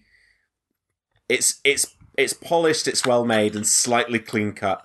And yeah, I'm honestly a little bit surprised that, given that that was what was in the graphic novel, that Disney made this movie. Unless they kind of just bought it with all of those panels crossed out. Just on a very similar kind of note about Disney not doing anything too racy, there's a lovely match cut towards the end of the movie where they cut from a shot of the hills to some the line of silk sheets that Jenny's been kidnapped and she's been drugged and she's kind of waking up on this silk sheeted bed in Neville Sinclair's house. And so there's a cut from the hills to the sort of lines of the sheets. Let's just say I remembered that cut differently. I thought there was a slightly more salacious bit of editing, but no, it's actually quite tasteful. Yeah. Can we talk about the bits of the movie that we didn't think worked? Because I would love, Matt, to hear the thing that you think really doesn't work. Because the bit that annoyed me when watching it was halfway through the movie we get to this big set piece where Jenny is with Timothy Dalton and she doesn't yet know that he's a villain, but he does. So he comes in and he's disguised himself as a waiter to save her. And then, can I just say, I love that he has his flight jacket on under the waiter suit. I actually think that scene is, again, I keep using this word, it's so charming. The kind of little comedy ensued there with he knows one thing but she knows another thing, and Timothy Dalton obviously knows all of his nefarious plans, but he doesn't know who he is and he doesn't know that she knows him. It's all fun. It's specifically Timothy Dalton is using her to get to Cliff because he knows Cliff has the rocket pack. Yeah, but he doesn't know what he looks like. Yes. And Jenny sees him as the waiter, but she's annoyed with him, so she starts basically insulting him in front of Timothy Dalton, who also doesn't realise that he's standing right next to them. And then when he said, are you new here? No, sir, I served you last week. It's all great, but then this enormous set piece in the ballroom kicks off, and there's this and that going on, and then finally Billy manages to escape. And the only reason he's gone there is to save Jenny, but he's left Jenny there, and then Timothy Dalton just walks off of her going like, yeah, I've got you again. It really bugged me watching it. I was like, why have I watched the past 10 minutes of this movie with all this nonsense going on for Billy just to forget the reason why he came here in the first place? Cliff, not Billy. Billy's the actor. Sorry. Yeah. I'm going to spend the rest of this podcast doing that. Okay. That's my main problem with it too, for a slightly different reason. Actually, the reason you bring up is completely valid, and you're right. Like, it's ridiculous that she gets caught at the end of it. But just for me, the fact that they have this whole scene of him flying around it's based on the Brown Derby. They call it the South Seas Club here, but it's based on a real life club called the Brown Derby that all the Hollywood actors went to. And they have that lovely lookalike stuff with Clark Gable and W.C. Fields as well, which is great. But yeah, like, that's the point for me where the film really disappoints, is that they suddenly resort to kind of him smashing stuff up for comedy when he should be able to control the suit properly by that point. And it used to really annoy me that instead of doing kind of exciting rescue, chasing after vehicles or something with the suit stuff, they do this nonsense flying around, everyone going, oh no. Anyway, yeah, so that's a problem for me too, that scene. Is that something that persists for you? Because the movie, the action kind of does do a lot of that. I mean, confession, I enjoyed the comedy a bit more than I was expecting to rewatching it, but it still, just the fact that he is kind of not in control of the suit at that point bothered me. Why doesn't he just leave? If there's that thing like you say, like, he's coming to rescue Jenny, he thinks she's safe at that point because he's seen her run away. She actually goes back. He doesn't know that she's gone back. So if he thinks she's safe and there's the skylight in the roof that he eventually flies out of anyway, why doesn't he just fly up straight away? I mean, yeah, I agree. Because it seems like he is protecting the pack more than he's protecting her at that point, which doesn't feel right. Sorry, he couldn't protect the pack any better than flying away with it. Where was I going to go to next? I've got a couple of other issues with it. All right, go on. Yeah. Should we do this is Matt's therapy corner now? He just needs to get out to the world the things that he doesn't like about the film that he loves. I've waited to say these things since 1991. Mainly, it's there. Like I said, I had a great love for King of the Rocket Men, which obviously because of the way those Republican serials work, they had incredible cliffhangers every week. So the King of the Rocket Men series has 11 rocket pack based cliffhangers to choose from, and the movie doesn't do any of those, and it's all kind of like I said, like chasing speeding vehicles, people falling off cliffs, all stuff that requires a rocket suit to save them in the next episode. And they don't do any of them. They could have basically studied King of the Rocket Men and used a bit more of that stuff for the action stuff in the movie. So I feel like there aren't enough action scenes, and there should be at least one or two more. I think the problem that the film gives itself, isn't it, is that it makes itself about the rocket pack. The rocket pack is the MacGuffin of the movie, and so for that reason, it can't just be the thing that the Rocketeer uses to go round and do stuff. It's got to be this object that everyone's chasing after. And so because of that, what you can't get, apart from that plane set piece that we talked about, which overall is probably the overall. I do like the blimp stuff at the end, but I think that that plane sequence is the highlight of the movie.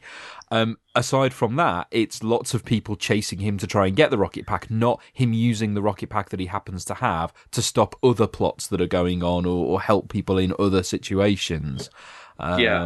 Yeah, it's almost like it's that classic thing of, okay, well, the first one set it up, now let's have the sequel where the origin's done with and he can just get on with being the hero. Obviously, we never got that, but yeah, a film that's more about him flying around in set piece situations. But then on the other hand, we're talking about 1991 when.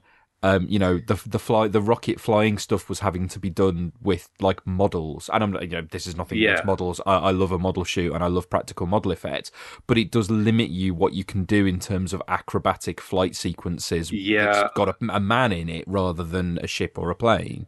I think some of the effect stuff hasn't really aged that well as well. Like some of the obvious green screen stuff, it looks like Superman, looks like Donna's Superman does. Sometimes you can tell basically. The effects would obviously be different if they were done today. And yeah, just occasionally it sort of takes you out of it a bit, I think. Speaking of which, does it feel like, Matt, I'm sure you'll have seen this, does it feel like this film was also something that Brad Bird was riffing on in Tomorrowland? Because obviously the rocket pack, jetpack is a MacGuffin early on in that movie. Or, in fact, quite a long way through that movie. And this whole, the kind of, I don't know, the whole vibe of, I could just imagine Disney remaking this now. This kind of, the retro futurist stuff. The Howard Hughes, the kind of, the idealist who is creating this stuff but not wanting it to fall into the wrong hands. I think Tomorrowland was a project that ultimately didn't work out, but I was watching this and I was being reminded of it and thinking, God, I wish Brad Bird had just remade this instead of making Tomorrowland. They were talking about remaking this, weren't they? With they were going to cast a young black girl or something to as the Rocketeer, and they had these ideas. That seems to have gone very quiet. If they're still doing that, it feels like a no-brainer. I can't. This feels like something that Disney could make well and make money from. I'm sure they will eventually. I can see them kind of keeping it in their back pocket for a while. I guess you'd have to kind of wait to get it right, wouldn't you? Like you'd have to kind of get the right script, the right idea, everything. Like you don't want to kind of rush it because there'll be a lot of people that would be. Well, would there? Maybe there isn't. Maybe there isn't much of a Rocketeer kind of cult outside of me and Ben Mortimer. That's basically it. The thing is, as well, right? You could get Joe Johnston to do a new one, even. Yeah. Oh yes, Rocketeer I'm just going to put it out sequel. there. I was just going to say, I'm just going to put it out there. Sequel. Bring Bill Campbell back. Bring Jennifer Connelly back. Set it 20 years later if you have to, but let's do it. Yeah, 30 years. Jesus Christ, 30 years later. No, I'm 20. all about the career renaissance of Jennifer Connelly as well. It feels like Hollywood has not. Hollywood has struggled to nail down what Jennifer Connelly's thing is. Yeah, I agree. I mean, I've enjoyed lots of her performances, but I feel like she's, didn't have the career she deserved. Yeah, so I in almost everything she's in, I think she's great, and that's why I'm kind of pumped that she is. In the next 2 years, she's in Alita: Battle Angel, which I still think could be a big hit because of Cameron's involvement. And she's been cast as the female lead in the Top Gun sequel, which I'm like, yes, let's bring Jennifer Connelly back to the masses, because that movie's going to be huge. And yeah, just someone figure out what to do with Jennifer Connelly. Yeah, she was the voice of the suit in Spider-Man, wasn't she? Yeah, I don't think that counts. Yeah, no. She has a Marvel connection, but it's not a great one. And she's married to the other Marvel connection. Yes, that is absolutely true. Yeah. Yeah. Are we still doing points against? Because I've got a couple more. Okay, yeah. This has just turned into slamming this film. No, I'm not slamming it. And back you in therapy corner. So my problem with the finale, or at least the problem I thought I had with the finale, was that all he does is fly up to the blimp with the rocket suit. That's kind of it. And yes, okay, he does that bit where he knocks the guy off and then flies around and knocks him up again, or gets knocked off and flies around and knocks him up again. We need to talk about that guy. We definitely need to talk about that guy. We will talk about that guy later on. Yeah. But my other thing, and again, this is probably going to be just me. I have a long-standing love of like Errol Flynn movies and swashbuckling generally, and I feel like it's a massive. I mean, I know the movie has a sword fight in it. I know that you do get plenty of sword fight stuff, which is something else actually that made me laugh this time round, and again something I hadn't really thought about before, was that that they keep getting really annoyed that take gets ruined because the girl delivers her line badly at the end. Like, they reshoot the entire, 5 minutes just to do... They don't just reshoot her line over and over again. They reshoot the entire fight sequence over and over again, and then she blows it with her line every time. And they're on, take 28, and nobody's figured they can just cut this in. Just change it to a reaction shot and just cut it in. Anyway, sorry, I'm getting off the point. So, okay. But if you can have Timothy Dalton buckling that much swash, why wouldn't you? It's true. He is buckling a lot of swash. But so it really bothered me that, it felt like such a... No, okay, it really bothered me isn't fair. But it felt like such a missed opportunity to me to not have a sword fight between Cliff and Neville, to basically Timothy Dalton and Bill Campbell. Because all you would have needed to do to make that work in the script is to have Cliff either auditioning to be a stuntman or wanting to kind of work as to get stuntman work or something like that. I think he even references... Definitely in the comic book, there's a reference to him having done stunt work and basically not being interested in Hollywood. Or that may have been in the movie, I can't remember now. But it just felt like that's what I wanted to see on the blimp, is basically the two of them having a sword fight or something, Again, that may be just me. And that's it. That's basically those are basically all my issues with it. I feel like the rocket suit should have had more of a use in the end than just flying up to the blimp and flying around the blimp. And obviously, it plays a big part in the death scene. Incidentally, that's something else I wanted to say about this. It's really unusual for the main villain to get killed off before the henchman. That's true, actually, yeah. I can't think of another movie where that happens. Kind of in the moment as well, the killing of the villain is kind of the killing of the hero, because the rocket suit's gone then. You're like, right, okay, so there's our superhero gone as well. He's just a dude again. Yeah, true. Although Howard Hughes does come in and save the day and make a sequel possible at the end. Indeed. Which is lovely. Plus PV has, rocket suit making rocket pack making skills. PV being Alan Arkin's character. Yeah, PvP body. Let's talk about the henchman. because as soon as he walked on screen, I was like, wait, what's going on here? Okay, so that guy is played by an actor called Tiny Ron, who also appears in the movie as the good old boy when Cliff flies past the sort of two farmers, and one of them says, "Big gopher." The other one is what that guy looks like out of makeup, basically. But he was put in this well, sort of Frankenstein-like makeup, basically, as a visual reference to an actor called Rondo Hatton, who used to play kind of heavies and kind of grotesques in I guess the 40s, perhaps the 30s, something like that. Anyway, yeah, I've just googled him. He is a peculiar looking chap. So known as the ugliest man in movies. It makes a bit more sense, but in the movie, it's jarring. It feels bit weird and out of place. But I guess it does feel more comic booky, yeah. I was going to say exactly that, yeah. And they really play up on that as well. Like they have some, again, it's a Disney movie, so you can't show too much violence.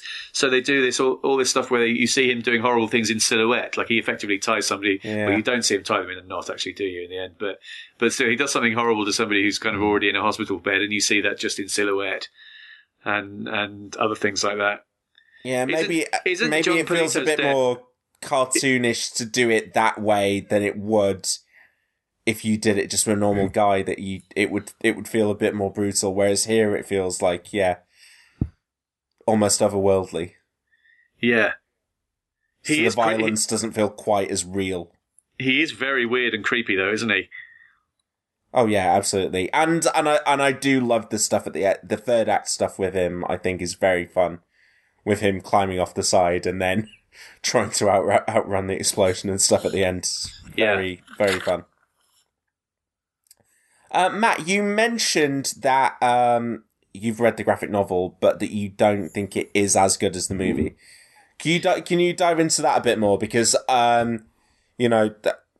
that's part of this podcast. Want to know more about the source material, but tell us about the source, but also why you think or why you enjoyed the movie more. The source materials has some of the stuff that's in the movie. Like the plane rescue is pretty much more or less as it is on the page. The movie, even there though, the movie ties it all together better. Like everything. So in the movie, Malcolm, who's the alcoholic character, he feels indebted to Cliff because he's accidentally, I think he spilled some food on Jenny or something. He's upset Jenny anyway, and he feels bad. And so he wants to make it up to Cliff. So he basically when Cliff is going to be late for this going up in the clown suit in the plane as part of the boss's, something the boss wants him to do, Malcolm basically takes his place. Whereas in the comic, he just goes up. There's no reason for him going up. He just goes up because they're friends or something. And then the movie has shadowy figures after the rocket suit the rocket pack in the same way, and there are Nazis mentioned, like Nazis are trying to get their hands on it and what have you, and the FBI are trying to get their hands on it, and Howard Hughes is mentioned but not seen. And a character who you initially think is a heavy turns out to be one of the good guys. He's like, there is a character that looks a lot like Neville Sinclair actually, in that he's got the sort of Errol Flynn moustache and he's sort of tall and thin and what have you. But he turns out to be a good guy rather than a Nazi spy.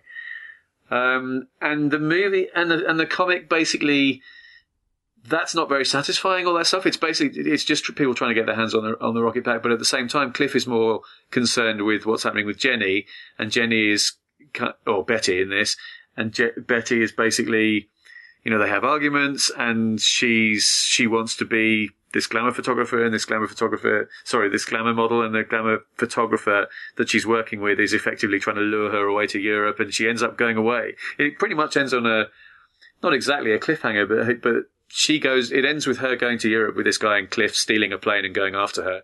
And that's pretty much it. They don't really have any of something else I wanted to say earlier on when we were talking about the lack of action scenes. To be fair to the source material, there aren't that many Rocketeer action scenes in the source material either. No, there are an awful lot of full page drawings of Betty with not many clothes on. There's one, and there's one full page which is pretty great, and there's a handful of other scantily clad pictures. Yeah, hang on, I'm just grabbing the novel again. Wait a sec. I was as preparation for this. I was reading it on the train, and it was one of those saga-esque things of, I feel a bit awkward about reading this on the train all of a sudden, which I wasn't expecting from the Rocketeer. Yeah, I had the same thing. I was reading it on the tube, and look, my copy has literally fallen open on that page. I wonder what that says. Yes, indeed. Interestingly, you were talking earlier about about one of the executives, the Disney executives, wanting to change the suit. The guy that's supposed to be flying the rocket suit does have that kind of like astronaut like get up. He only appears on like one page, but he has like sort of weird looking goggles and what have you. The Rocketeer helmet is like in the movie. It's something that Peavy whips up. But yeah, that's pretty much it, I think. There's a lot of sort of action there's some more stuff with planes. So do you think it's that for you that the movie is cleaner, that it tells a kind of like a tighter version of this story? It's not really a version of the story even. It's its own thing. And the whole invention of Neville Sinclair and being a Nazi spy is effectively what makes the movie different. So it's more that they've taken the aesthetic and the core idea of the graphic novel.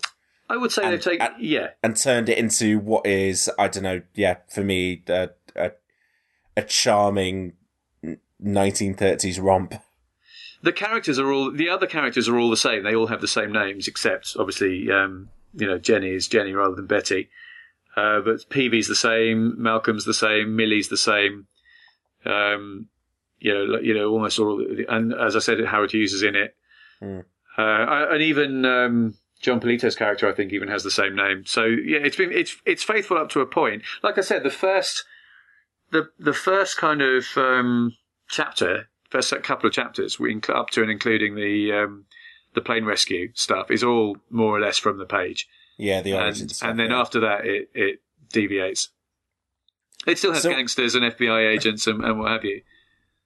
Yeah, you also mentioned, Matt, that you thought the movie was stronger in its first half. And there was a reason for that. Is there a turning point in the film for you where you just think, all right, it's not quite as good from here on in? Well, I alluded to it before, but I talked about it before. But yeah, the bit where he starts smashing stuff up in the South Seas Club rather than doing something else heroic at that point. But is it that scene in general, or do you think that generally the second half?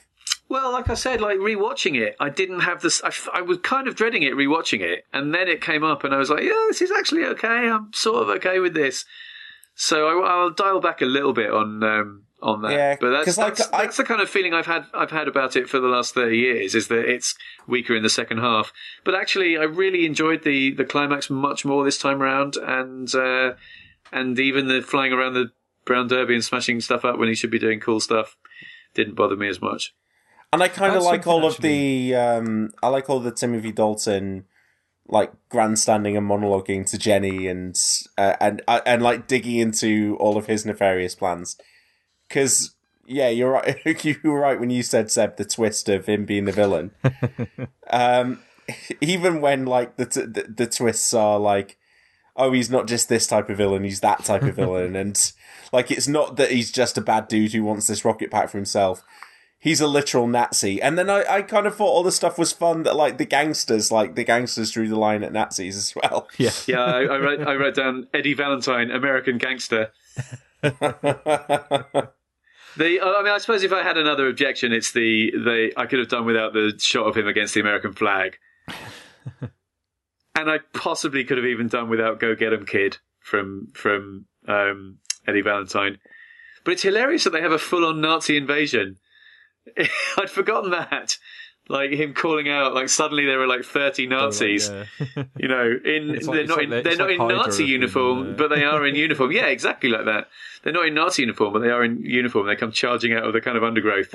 So they've just been lurking there at this supposedly secret meeting that's been called to get the rocket pack back in it. Yeah, and then suddenly, not only that, but there's a Zeppelin in the air that's come from nowhere that no one's noticed. Anyway, yeah. What were you saying before, Seb? I was just going to say, it was when you mentioned about like the Brown Derby and stuff, and I think it's a shame. Obviously, there's other stuff the film's trying to cram in, but obviously it has got kind of I think a superficial surface thing of that spending time in late 30s Hollywood. But it's a shame that even though obviously the Neville part of the plot is based around that, I think that's I like that as a setting. I always like that era and that place as a setting, and I think it's a shame that we don't get to spend a little bit more time on the more iconic side of that side of things. It's busy fitting in gangsters and Nazis as well as Hollywood stars. So.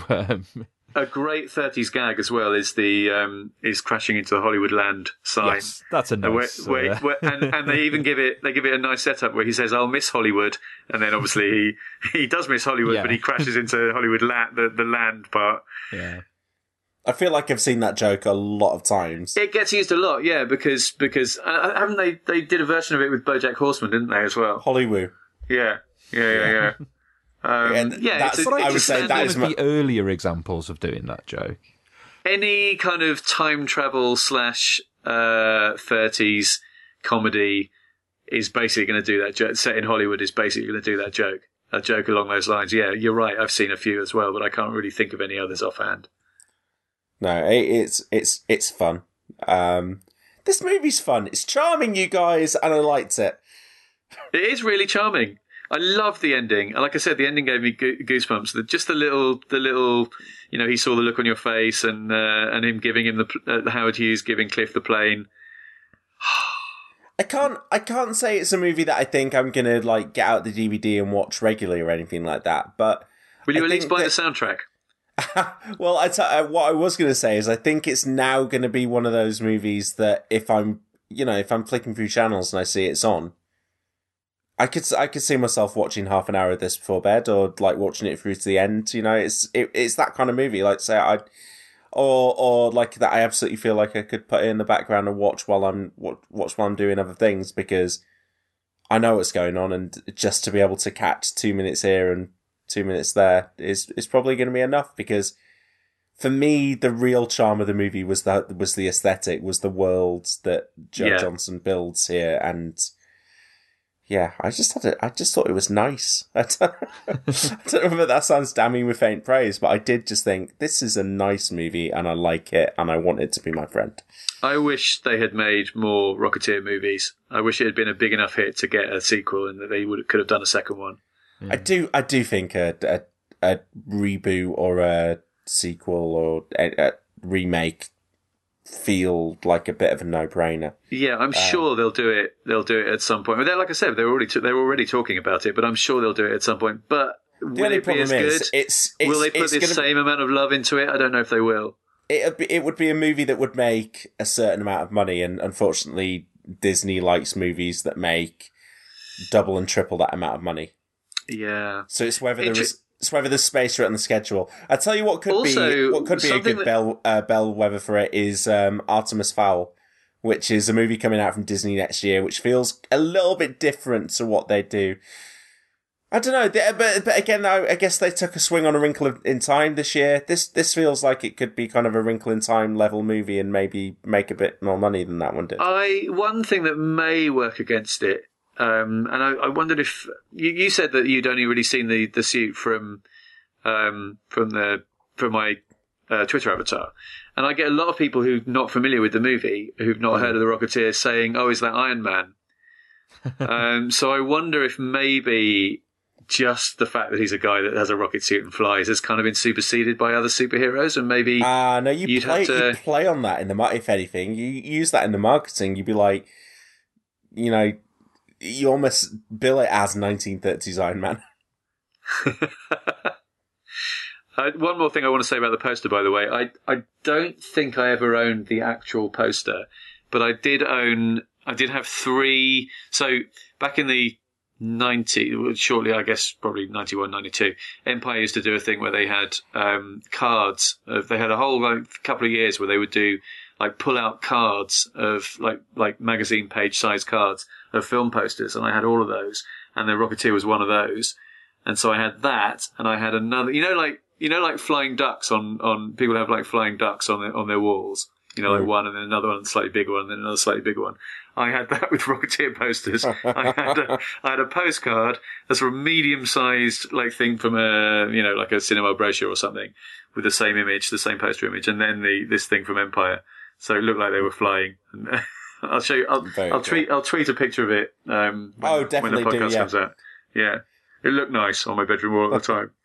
And it has to be said, that poster is gorgeous. It's wonderful, isn't it?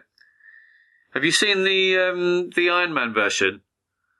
I've got that wrong. Not the Iron Man version. There's a couple of, again, I'll look them up. There's a couple of kind of lovely different versions of it that people have, like fan art stuff that people have done since that are really nice. And I'm sure I've seen one with Iron Man as well in a similar setup. Anyway, I've just googled Iron Man Rocketeer and actually seen multiple examples of people. Oh, there you go. Okay, on it with Iron Man. The sort of thing that's very popular on Tumblr. Yeah.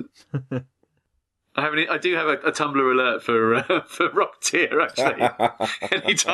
anytime Rocketeer, I'm all about the Rocketeer fan art. Anytime that something like that comes up, I'm all over it. Right, guys, is there any, probably one more for you, Matt, is there anything else you want to bring our attention to before we draw this conversation to a close, or maybe just tell us one last time why it is you love this movie so much? When you say probably one more for you, what are you thinking I've missed out here? Oh no, I was just wondering whether there was anything that you'd missed.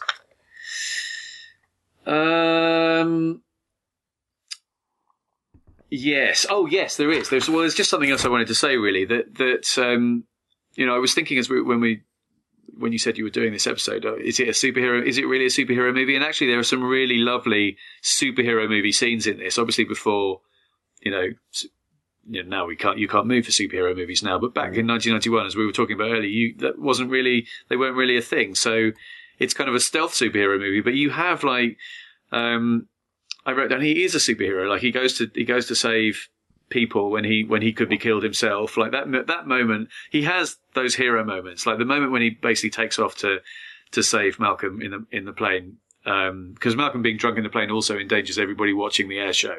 So he is doing this kind of selfless heroic act. Bunch of other stuff like that. There are a couple of kind of other. Oh yes, a line that we definitely should have mentioned and didn't mention when he says, "Brace yourself, Jenny. I'm the Rocketeer," and she goes, "The Rocker who?" So it's like I wrote great superhero scene after that because the reveal of the secret identity, but then the twist being that she's no idea who he's talking about. Star-Lord eat your heart out, basically. I think Star-Lord owes, and actually the look of Star-Lord too, owes a little bit to the Rocketeer, don't you? The red leather. Yeah, absolutely. Yeah. I mean, the Rocketeer has clearly been an influence on the MCU. There's no doubt about that. Yeah. Oh, waving at the plane is another proper superhero scene, and again, something that we've seen in multiple other movies. Waving at the passengers in the plane and them looking shocked. Yeah, that's good fun. I love the Double-C's Field stuff. That's pretty much it, I think. Oh, for me, I mean, I'm guessing from what you were saying earlier about Joe that it didn't really work for you, but for me, the romance and chemistry between the two of them is really good. Oh no, I think the romance is sweet. It's no Peggy and Steve, but wow, what is? Yeah, because there you've got Hayley Atwell and Chris Evans, and here you've just got Jennifer Connelly. But just no, I think I think the romance is sweet. I like it. It feels appropriate for this kind of movie, and again, it's similar to Captain America: The First Avenger. They've got just the right amount of kind of There's just the right amount of spark between them and the right amount of conflict between them. Yeah, but not too much that you aren't still rooting for them to end up together. Yeah, and as you said, Jennifer Connelly's just gorgeous, so God. It makes sense that his primary motivation throughout the entirety of the movie would be her. She is stunning in this. That shot of her when she's lit by the spotlight towards the end is jaw-dropping. And she's got the kind of the right look for a movie star of that era, I think. And she looks like Betty Page, so they kind of win, even though they haven't. The character in the movie has no connection whatsoever to Betty Page. She still looks like her, so they kind of win. They get it both ways there. Yeah. The only other thing I think I wanted to mention was that I love some of the shot choices, particularly the shots of the helmet. There's a lot of kind of shots where the helmet's kind of in the foreground, because it's such a great object anyway. But so even in scenes where the helmet isn't necessarily the focus of that scene, you still have like a big close up of it, and then like the action happens behind it and what have you. Just a few other things like that. It is a lovely, charming little movie. So that was The Rocketeer, you guys. And as we have nixed the pitch for now, probably to be replaced at some point in the future, Seb, we'll figure something into that. Oh, I'm sad I missed nixed the pitch. I was looking forward to doing a pitch. What would you like to pitch, Matt? A Rocketeer sequel. Yeah, I guess I've already done that. Yeah, I guess you've already done that. I suppose the pitch. I mean, I knew that you weren't going to do one because you didn't send me anything to say you were going to be doing one. But I was thinking maybe it would be, yes, pitch me your perfect Rocketeer sequel. But I haven't done that, so don't ask me to do it now. Well, and we've kind of talked around it slightly during the conversation anyway. Basically, just get Joe Johnston and the original cast back for a follow-up. Yeah, I'd want a proper all-cast return Flash sequel, basically, rather than a reboot. But passing the torch to a new Rocketeer. That's what I want to see. To a young Howard Stark. As long as Bill Campbell is doing the torch passing, that's fine by me. So that is it for this week's podcast. Matt, thank you so much for joining us. Before you go, would you like to let the listeners know where they can find you online and plug your various content? I would indeed. Thank you very much for having me, first of all. And I'm on Twitter at FilmFan1971, and I'm the co-host of a podcast called Fatal Attractions, which is a podcast all about erotic thrillers, mostly from the 90s, although we've actually moved on to the noughties now. We're on our 44th episode of this podcast. So, if you or someone you know is someone whose life might be enriched by a podcast about erotic thrillers from the 90s, then by all means have a listen. And I'm a freelance film critic, and my work's kind of basically pretty much gets all posted on my Twitter at some point. So FilmFan1971 on Twitter. And you'll be able to spot you because of your Rocketeer. Because of my Rocketeer avatar, yeah. Excellent. Well, thanks again for joining us, Matt. Seb and I will be back with James next week for a mini-sode. And we've got a fairly busy schedule up between now and Christmas because of the new releases. There'll be a couple of episodes around them as well, but definitely stay tuned in between now and the end of the year. And obviously we'll have our awards show at the end of the year as well, which, Seb, we're hoping to do potentially in person if we can get in the same place. It might prove tricky, but we're going to try because that would be fun. It's been a while since we've been in the same place, so we definitely need to try and make it happen. Yes. Also, just a couple of quick bits of business before we go. Usually at this point, James would thank new Patreon backers, and I think we have got a new one, but James isn't here, and he's the one who gets the email notifications about that. So if you've backed us recently and you were expecting to be thanked, apologies, but we'll do it on the next one because James will be here for that. And also, if you're a Cinematic Universe completist, which I find it hard to imagine that anyone would be, but you never know, there might be somebody, then in order to hear a full set of Cinematic Universe episodes, you need to go and check out the 10th anniversary episode of the popular comics podcast, House to Astonish, because you will hear a special Cinematic Universe microsode as part of that. So also just go and give it a listen if you don't already, because it's the best comics podcast, and they celebrated their 10th birthday, and various people sent them messages, including us, Plus. So go and check that out because Al and Paul are great and very much the model for comics podcasting generally. And 10 years of podcasting is a remarkable achievement. Yes. Imagine where we'll be if we manage to make it to 10 years. What films will we be left scraping the barrel for by that point? Will we finally have got to Superman 4? Brilliant. Okay, so if you're enjoying the show, then please do subscribe on iTunes, Stitcher, Player FM, Spotify, Overcast, or your podcast app of choice, and you can support us on patreon.com/cinematic universe. We have t-shirts at Redbubble. You should go and check those out. Still selling like lukewarm cakes. So you can find us on Facebook, on Twitter at cine_verse, or send us an email to editorial@cinematicuniverse.com. Thanks for listening, and we'll see you next week. Goodbye. Goodbye.